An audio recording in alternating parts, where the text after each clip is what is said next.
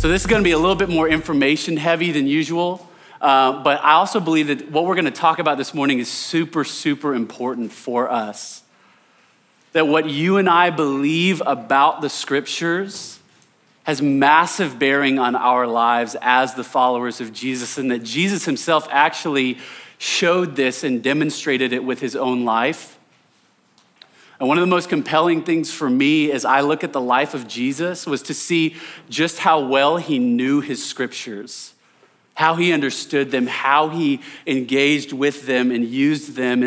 And we as his people, as Jesus followers, we want to model that same line of thinking and that same practice. Jesus thought these are important, so we want to think these are important. We want to know them and engage with them well. So that's going to be kind of our heart this morning. Does that sound good? Information blast coming your way. It's going to be good though. Feeling good? All right. Getting some head nods here and there. It's all right. All right. Before we dig into kind of looking at the what and the why of it, I thought a good place to start would be to just look at some just raw facts that are objective about what the Bible is that most people are not going to call into question. So we're going to start there and then launch from there. So the Bible is a small library or collection of books. It's 66 individual books to be specific. The Bible was written by over 40 different authors. These include prophets, fishermen, songwriters, shepherds, tent makers, judges, and even some kings. The Bible was written in 3 different languages. It's written primarily in Hebrew and in Greek in the New Testament, but there's small portions of the Old Testament that are also written in Aramaic. The Bible was written across 3 different continents. So we've got Africa, Asia, and Europe. And then the Bible was written, edited, and compiled over a period of about 1,500 years. So 1,500 years is the time frame we're looking at. This is a super interesting one that we don't think about that much, but the Bible is comprised of multiple genres of literature. So it's not the same thing from start to finish. 43% of your Bible is what could be described as narrative. So when you hear narrative, think like story. Think like the stories of the Old Testament, stories about Jesus' life. 33% of your Bible is poetry. So this includes like love songs, this includes laments, praise songs, and even like the indicting, like passionate, fiery poetry that the prophets will bring. That last 24% is what we would define as prose or discourse. So prose, discourse, probably haven't heard those 2 words in a while. It's all good. Prose, discourse, that's kind of what we think about, I think, typically when we think Bible. So this is like laws, sermons, letters, essays, just like factual type argumentative stuff. But that's actually the smallest section of your Bible. It's only 24%. So a lot of this is pretty cool to think about, right? The fact that there's all these different genres. The fact that a third of your Bible is poetry. An entire third of your Bible is just poetry for you to read. Genre changes how we read stuff, right? Like I don't read a poem the same way that I read a set of laws. Like I put on a different hat when I read a poem compared to when I'm reading some laws. And I don't read a story in the same way that I read an essay written by somebody, right? So the Bible's full of all these different types of genres, and so we need to know that as we interact with it. So those are our straight facts about the Bible that we're just gonna start with. But the more important questions that we're gonna be spending the majority of our time on this morning are what do we believe that it is? Like beyond just the raw facts of it, what do we believe that it is? And then not only that, but what does it do as we engage with it? So what do we believe it is? And what do we do? What does it do as we engage with it? So let's start by looking at what we believe about the Bible. So we believe that the Bible is a work of divine human partnership. Okay? The Bible is a work of divine human partnership. So on this side of things, we believe that the Bible is a divine book. This is often called belief in the inspiration of Scripture. Another way to put this is that we believe that God is the ultimate author of the Bible. God is the ultimate author of the Bible. That God is behind the authorship and the shaping of the Bible, and that he has brought this thing about, this Bible right here, for two reasons. One, to reveal himself to us, so who he is, what he's like, what he's about, what he's done in the past, what he's planning on doing in the future, what he claims about himself. So not only that, but also God has given this to reveal the truth about ourselves to us. So our origins, like what's our purpose? Like what is our job and our role here?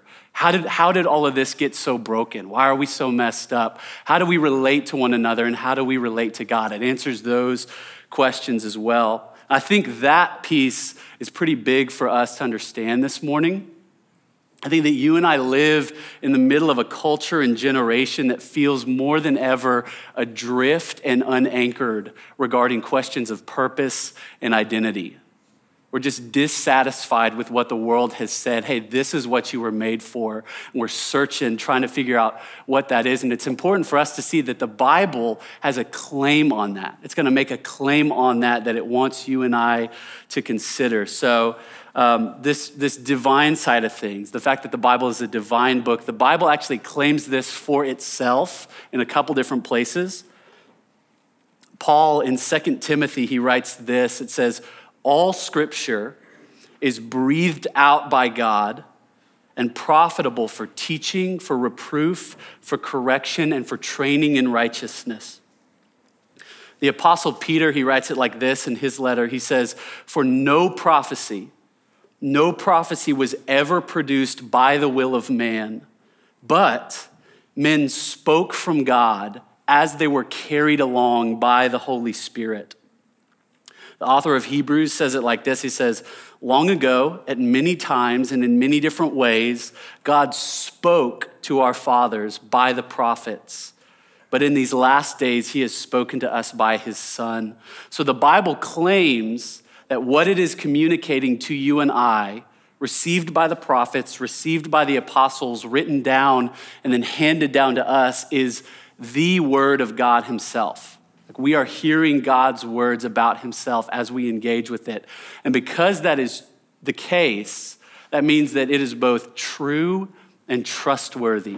God's words are both true and trustworthy. In Numbers 23, it says this, God is not man that he should lie, or a son of man that he should change his mind. Has he said it and will he not do it? Or has he spoken it and will he not fulfill it? Psalm 12:6 puts it like this. It says, the words of the Lord are pure words. They're like silver refined in a furnace on the ground and purified 7 times. They're pure and they're trustworthy and true. So we believe that the Bible is, on this side of things, it's a divine book, that it is authored and brought about by God to communicate truth to you and I as we engage with it. On the other hand, we believe that the Bible is also a human book, that the means by which God chose to reveal himself was through the writing of human beings. So God chose human writing as the means to reveal himself. So the Bible was written, edited, and compiled by men just like you and me, who had real jobs, real backgrounds, real lives, like real thoughts of their own. And this is an important piece, real purpose and intention in what they were writing, okay? So when the authors are writing, this is how I pictured it as a kid. This is maybe kind of a glimmer of how you picture it. But I had this idea that like Paul sits down to write the New Testament, right? And he's like having his breakfast, okay? Cereal, obviously, Kellogg's. And he's sitting there, and all of a sudden God comes in and like Holy Spirit zaps him. You know what I'm talking about? And he's just like imbued with glory, like rises up off of his chair, drops a spoon, clattering over to the side and stuff. Eyes roll back in the head, and then he like grabs the nearest pen and paper and just like starts writing it down. And then he kind of comes to like 2 hours later and looks, and he's written the word of God, right? Like that's kind of how I imagined it going for like all my childhood. And it's actually way more organic than that. So Paul was a real guy with real education, with a real background. He has a real writing style. And he is writing to a specific people in a specific time. And that God knows this, and God inhabits that and uses it with purpose. So God makes Paul, he sets him apart, he guides his life, and he prepares Paul with all of the skills, life experience, knowledge that he needs, so that when Paul finally sits down and puts pen to paper and starts writing, that already in that moment, he is fully equipped and prepared to speak all of the words that God desires him to speak in exactly the way that God desires them to be spoken. That's the organic kind of way that we believe that the scriptures were brought about. Because the Bible is human in origin, this means a couple things for us. It means that the books and the letters of the Bible have a context that they exist in, that we need to understand in order to be faithful readers of it. Okay? So context meaning Paul is writing to a specific group of people with a specific message in mind. So you and I don't get to just take Paul's words, rip them out of context, cram them into our lives, into our present scenario, just all over the place. We don't get to do that. That it's our job as faithful readers to get back in time, to try to get back into Paul's mind, to get into the mind of the audience that he's writing to and understand that. And when we understand that, that is when we are apprehending the truth of it and we get to apply it to our lives. So they exist in a context. Another thing that this means, as the Bible being a human book, is that the Bible is going to be full of the fingerprints, so to speak, of the culture and the time in which it was brought forth. It's going to have the fingerprints of the culture and time it was brought forth in. This includes languages, customs, social dynamics, and even scientific and cosmological understanding of the times that a lot of times can feel really foreign and archaic to us, but it's okay because God is speaking in and through that. It's going to contain the fingerprints of those cultures. Because the Bible is human, that means that it was written in specific time, so in time, while communicating a timeless truth to all who would read it appropriately. Appropriately meaning you and I don't get to come to the Bible and try to make it be something that it isn't. We come to the Bible and let the Bible speak to us on its own terms. That's when we grasp the truth of it. So that's the human side of things. And the tension that we feel there, the divine human, how does this work? God's perfect and he speaks perfectly but humankind, we're just messy and we get stuff wrong and we're inaccurate and it's just we're fallible. How do those two come together? When we feel that tension when we read the Bible, it's super real. It's a super real tension that I wanted to acknowledge, but I also wanted to acknowledge that that's not actually foreign territory completely for us.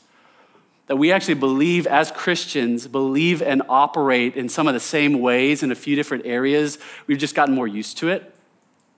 So this is similar to how you and I think about ourselves as humanity and Jesus as an individual, if we step back and think about it. So if we look at the Bible's description of our origins as humanity, what we're going to see is in Genesis 2, God comes down to the earth and he forms man out of the dust of the ground, right? Forms man out of the dust of the ground. And then step 2 is that he breathes into him the breath of life. And it is in that process that the man becomes a living being, is what it says. So if you think about it, you and I are the stuff of the earth. So dust, matter, molecules, atoms, the stuff of this world, that's us.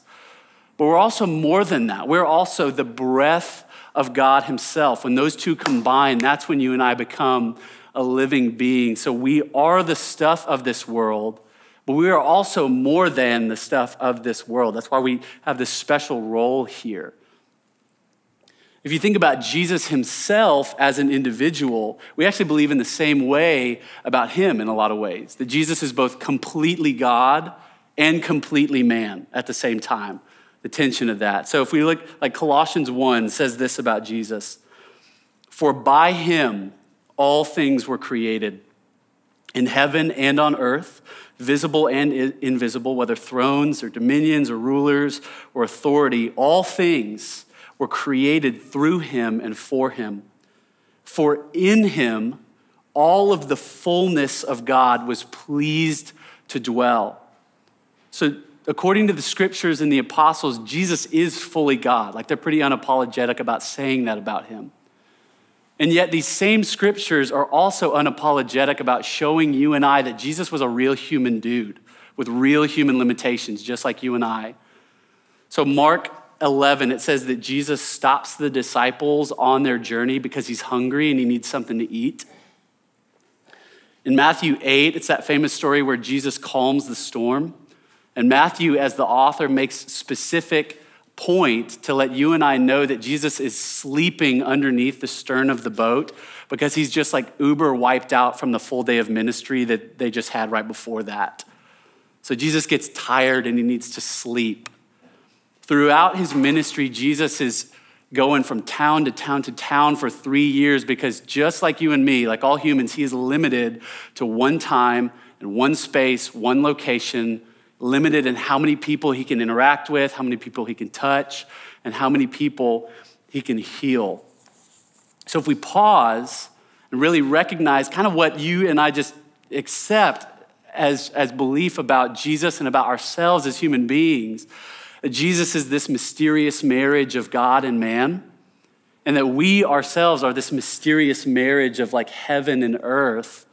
When we start to feel the tension of the scriptures, like in that same way, that how is it both us and God? And I don't understand that. It's been helpful for me to realize that I already kind of have categories for this, even if I don't really realize it. Like this is kind of always how God has chosen to do things in large measure. That God is a God of relationship, and that when he chooses to work out his rule, he chooses to do it in partnership with us. So it's no surprise that when God comes to reveal himself through the scriptures, he does it in a similar fashion that can often feel kind of just full of tension for us. So it's been helpful for me to realize that whenever I feel that tension. So that's the first thing that we believe about the Bible. That is a divine human partnership, a work of divine and human partnership. Does that kind of make sense? You guys with me? We rolling together? Cool. So as we continue talking about what we believe that the Bible is, I think within this room, there's probably hundreds of different ideas and notions that are just like popping off in our mind, maybe based upon like what we were raised in, the household we were raised in, what your experience of the Bible was when you were a little kid, maybe just some stuff that you have picked up along the way about it. I'm sure there's just a bunch of different pictures regarding that. So Joshua and I this week, we're talking about what some of those might be. And we've settled on about 3 of them, but one of them was, how many of you have grown up like just hearing about the Bible, that it was like the handbook of life, right? It's just the guidebook of life, the rule book of life, whatever you want to call it. So it's kind of like that little manual that you get with your IKEA furniture, you know? Like it's pretty already put together. It is pretty self-explanatory. You can probably figure it out yourself. But if you get confused, consult the manual, you'll get back on track. It's all good. Like whatever, just consult the manual every once in a while. Handbook of life mentality. Second one, which is my personal favorite, because it was so like ubiquitous growing up in my life, was, sorry to use that word, ubiquitous. How about this? The Bible as the acronym Bible, basic instructions before leaving earth. Anybody grow up with that one? It's a great one. I love that one. So what's the focus right there? It's that, okay, you and I are alive right now, but that's not always going to be the case. We're all going to die, and we're going to go somewhere. We're either going to go to heaven or we're going to go to the bad place. So here's the basic instructions that you need to know to get to the other side properly. And avoid this place, go to this place, right? So that's the focus. And then the last little thing that we talked about was just treating the Bible kind of as this devotional type moral guidebook, like this book of virtues kind of a thing. Like, did anyone grow up with the book of virtues in their house? My sister's raising her hand because we're in the same household. So we had this at my house.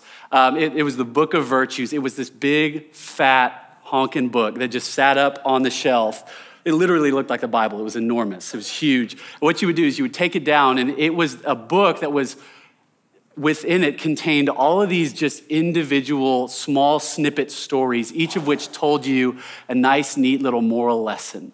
And so you open it up, you read the story, you get it, you get the moral of the story, you apply it to your life, you get your little virtue vitamin, and you go about your day, and then it makes you a better person, and then maybe you do that the next day too. Maybe you don't, I don't know. But it's just that mentality of like, I can choose it, I can read it a little bit, I can take what I need from it, and then I can keep going. So we've got all these different understandings and views of what the Bible is that aren't completely wrong. Like, it's not that it isn't any of those things. It's just that that's not the big picture of what we believe that the Bible is. So most fundamentally, we believe that the Bible is 66 books telling one story that leads to Jesus. The Bible is 66 individual books telling one story that leads to Jesus. You know, something about us as human beings that I think makes us unique is that stories just kind of form our identity as people, right? That you and I are storytellers and story consumers by nature. It's just kind of how we come. So if you think about like growing up in childhood, the things that like shaped your life, it shaped your vision of the future, shaped your understanding of who you are and your dreams, what you wanted your life to look like. It probably was not just the raw facts and information that you learned in school, right? Probably wasn't that stuff. It wasn't like our minds probably were not blown, trajectory of our life shaped and shifted the day that we learned that a squared plus b squared equals c squared. Pythagorean theorem, okay? Right. We probably were not like fundamentally altered in that moment. What was the stuff that did that to us though? It was the stories that we consumed, right? It's what we like imbibed and drunk in every day story-wise. For me, it was me laying on my bed, cracking open my book, reading about Lucy for the first time, opening up the wardrobe door, trying to hide from her brothers and sisters, sneaking all the way through to the back, but then never finding the back of the wardrobe. And all of a sudden she finds this forest and she discovers this land of Narnia and Aslan, and the whole thing unfolds. It was that. It was also me every day after school, blitzing out the front door of the school, seeing my mom's conversion van, blitzing for the conversion van, getting in, hauling home, sitting on the couch, watching Dragon Ball Z.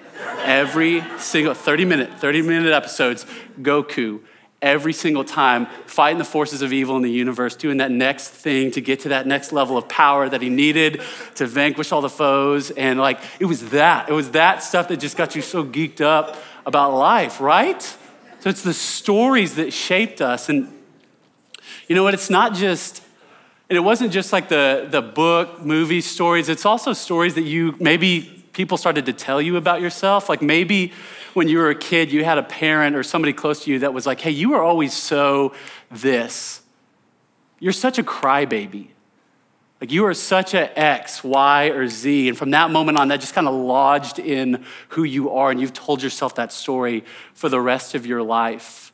We just love stories. We drink stories in. Why do you think it's so easy for us to binge watch series after series after series on Netflix? It's because we love stories. And I think it's hugely important for us to see that the Bible is wanting to do the same thing for you and I. The Bible cares first and foremost about telling you who you are and what story you find yourself a part of, long before it cares anything about telling you what to do. Another way to put that is that identity always comes before instruction with God. Identity always comes before instruction. So if you think about Adam and Eve in the garden, identity piece comes first, right? I love you guys. I've blessed you. I have made you in my image. I've given you every flippin' tree here to eat of. I've given you every tree. Instruction. Trust me and don't eat from that one tree. That's it. Think of Israel being given the law and about to be ushered into the promised land. It's the identity piece first, right? I am the Lord your God. I rescued you from Egypt. That's already happened. It's done. I've rescued you from Egypt. I want to bless you. I want to dwell in your midst and keep blessing you forever. Then the instruction piece, here's the covenant that we're going to need to keep in order to make that happen. Identity always comes before instruction with God, and God gave us a story to help us form that identity. At this point, I wanted to take you guys on this broad, 50,000 foot look overview of the Bible. But my dudes at the Bible Project, yes, sir. I wish they were literally my dudes. They're not my dudes. I don't really know them. But they're way, way, way better at that than I am. So I'm going to punt to them. And they're going to do this. They're going to show us the story of the Bible. I think we've got a video queued up. But it's really long. Yeah, it's a collection of many books written over a long period of time. But altogether, they tell one unified story. So, what's the story of the Bible? Well, it begins by introducing us to a beautiful mind, the author of all reality, a being called God. And he has the power to take the dark chaos of the uncreated world and bring about order and beauty and a garden full of life. And to crown this accomplishment, God appoints these creatures called humanity, or in Hebrew, Adam. And they're made as God's image. Which means that they're commissioned to rule this beautiful world on God's behalf by harnessing all of its potential and creating even more beauty and order. This is a story about humans using their power to do meaningful, life-giving work. But the question is, how? Yeah, humanity now faces a choice that's represented by a fruit tree. So humans could partner with God and find freedom by trusting in his knowledge of good and evil. Or they could seize power and define good and evil on their own, which, God warns, will kill them. And they hear the voice of a dark, mysterious creature that tells them the choice is simple. Take the fruit. It will give you power and freedom to rule the world on your own terms. And so they seize this knowledge, and as a result, they become suspicious and self-protective. It leads to fractured relationships, violent power grabs, and ultimately a whole civilization, Babylon, that has redefined evil as good. And so, God scatters this corrupted human project. And here the story of the Bible takes an important turn. We zoom into the story of a man and a woman who come out of Babylon, Abraham and Sarah. Yeah, God promises that from them will come a new people, a nation that has another chance to make the right choice. And if they succeed, it will open up this new way forward for the rest of humanity.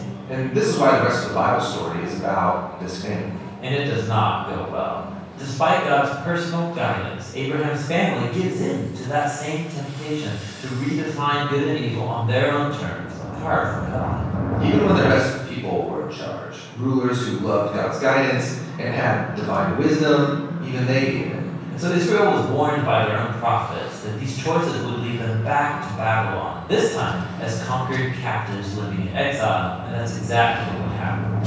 So even with God's personal guidance, Israel fails. Who can succeed? Well, the prophet said that the story wasn't over.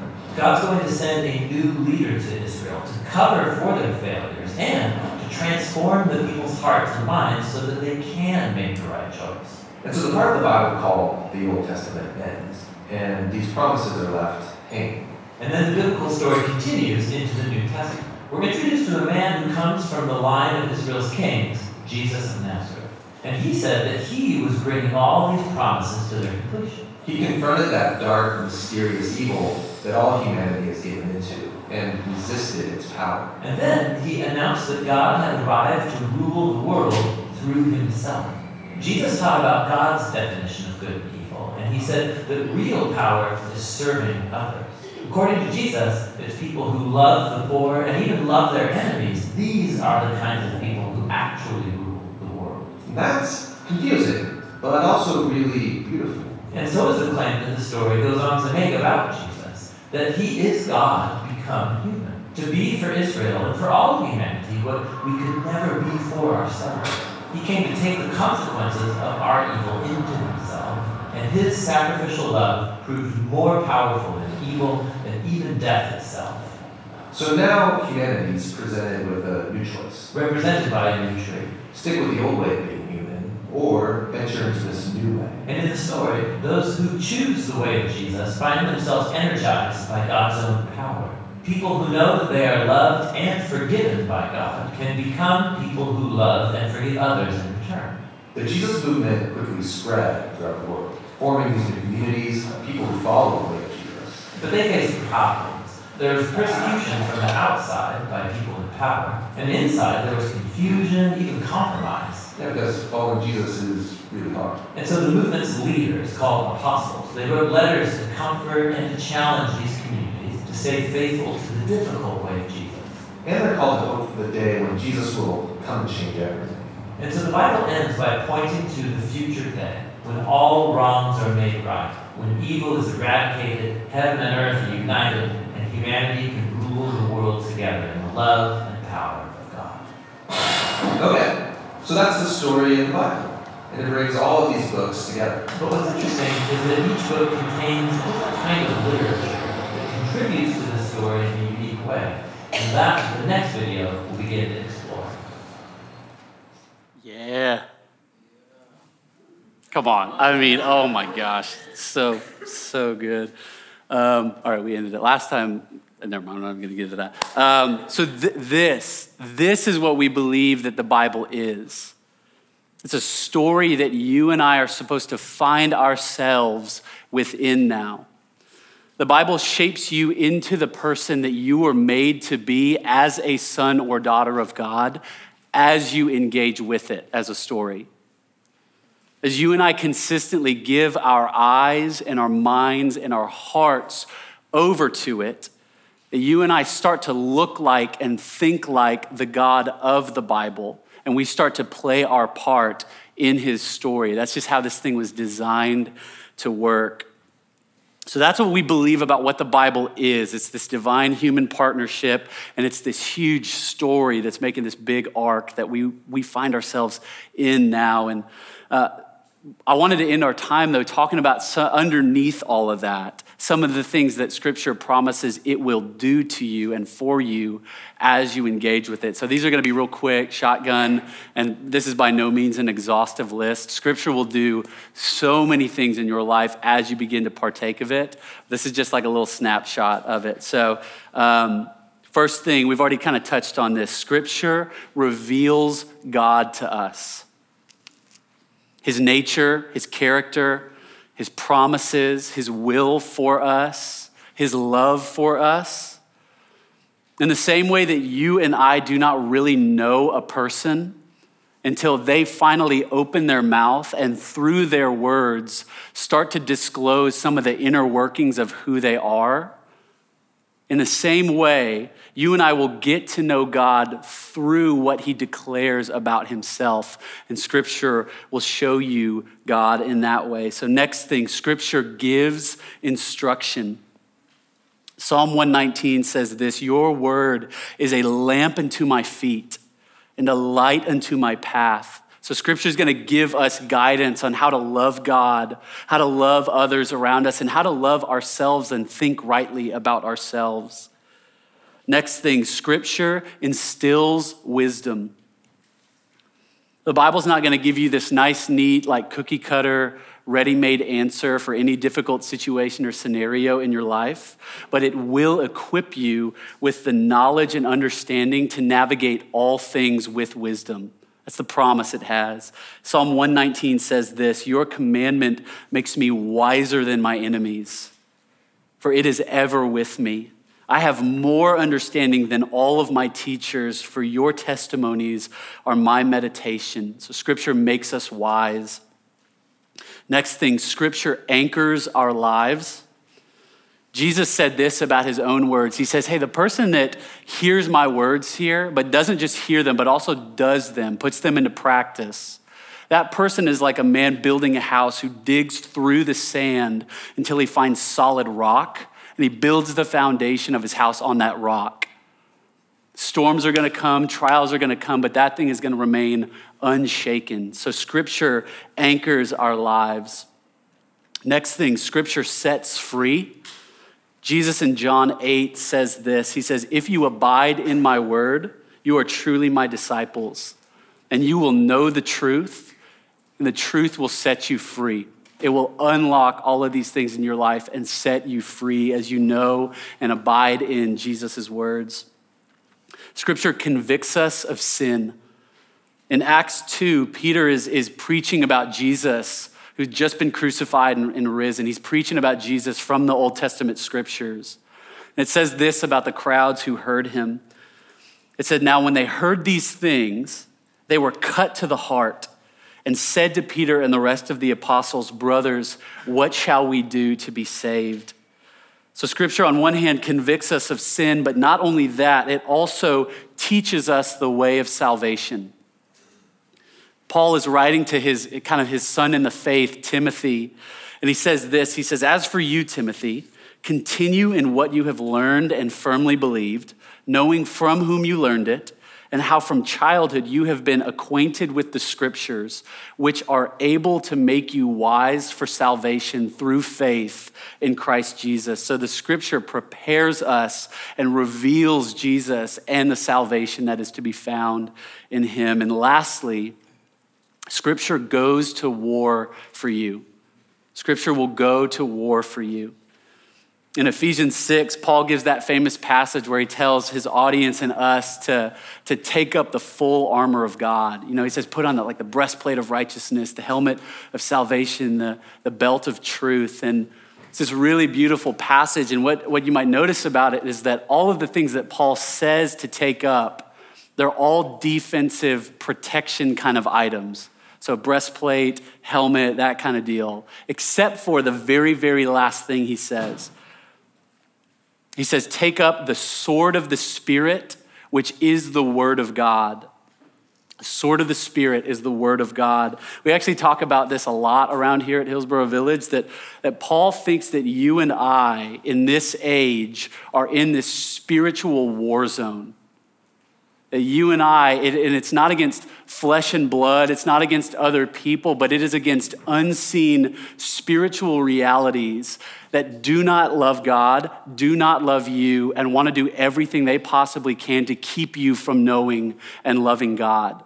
That's the environment that we find ourselves in. And in this environment, the Word of God acts as this weapon that you and I can actively take up and use to cut through the lies of the enemy that are always trying to make inroads into our lives.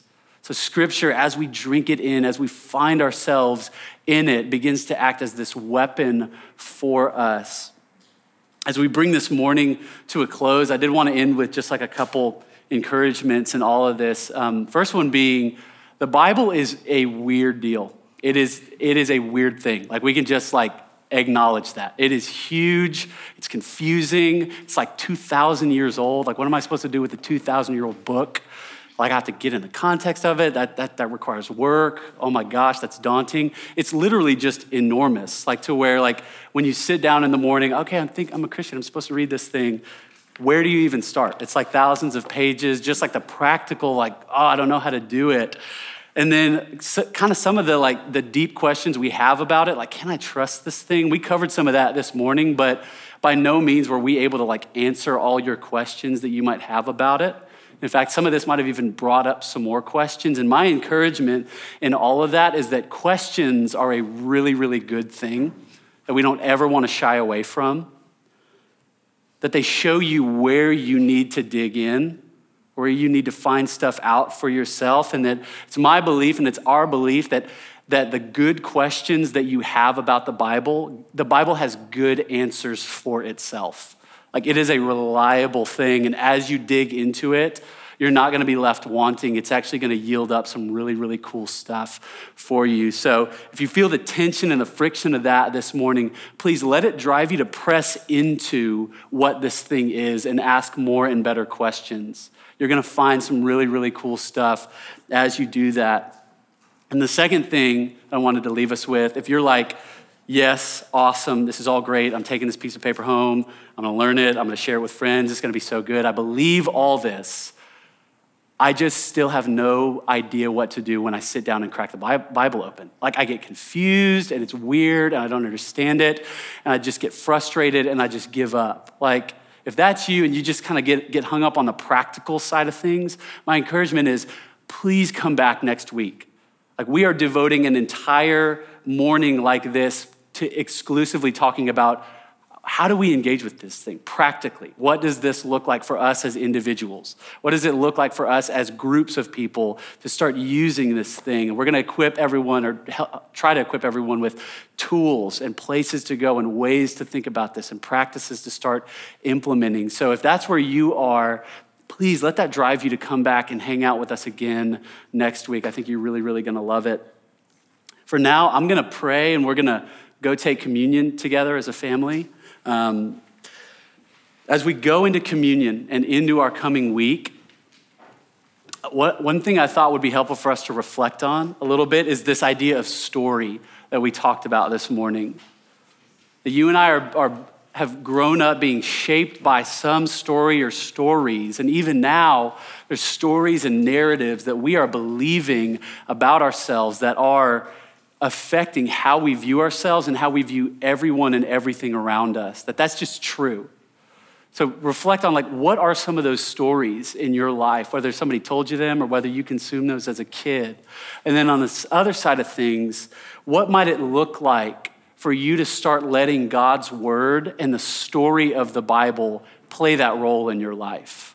Start to see all of these other narratives, we name them, and instead of giving them the power, what if we let the Bible have that role in our lives? What could come of that? So that's what I hope we'll reflect on a little bit this morning as we go to communion. As we do that, after I pray, you're gonna get up, you're gonna exit towards the center, get communion at any of the tables in the corner, and then come back to your seats on the side. And then you can take communion in your own time individually. We're gonna do that individually this morning. So I hope this morning has been helpful.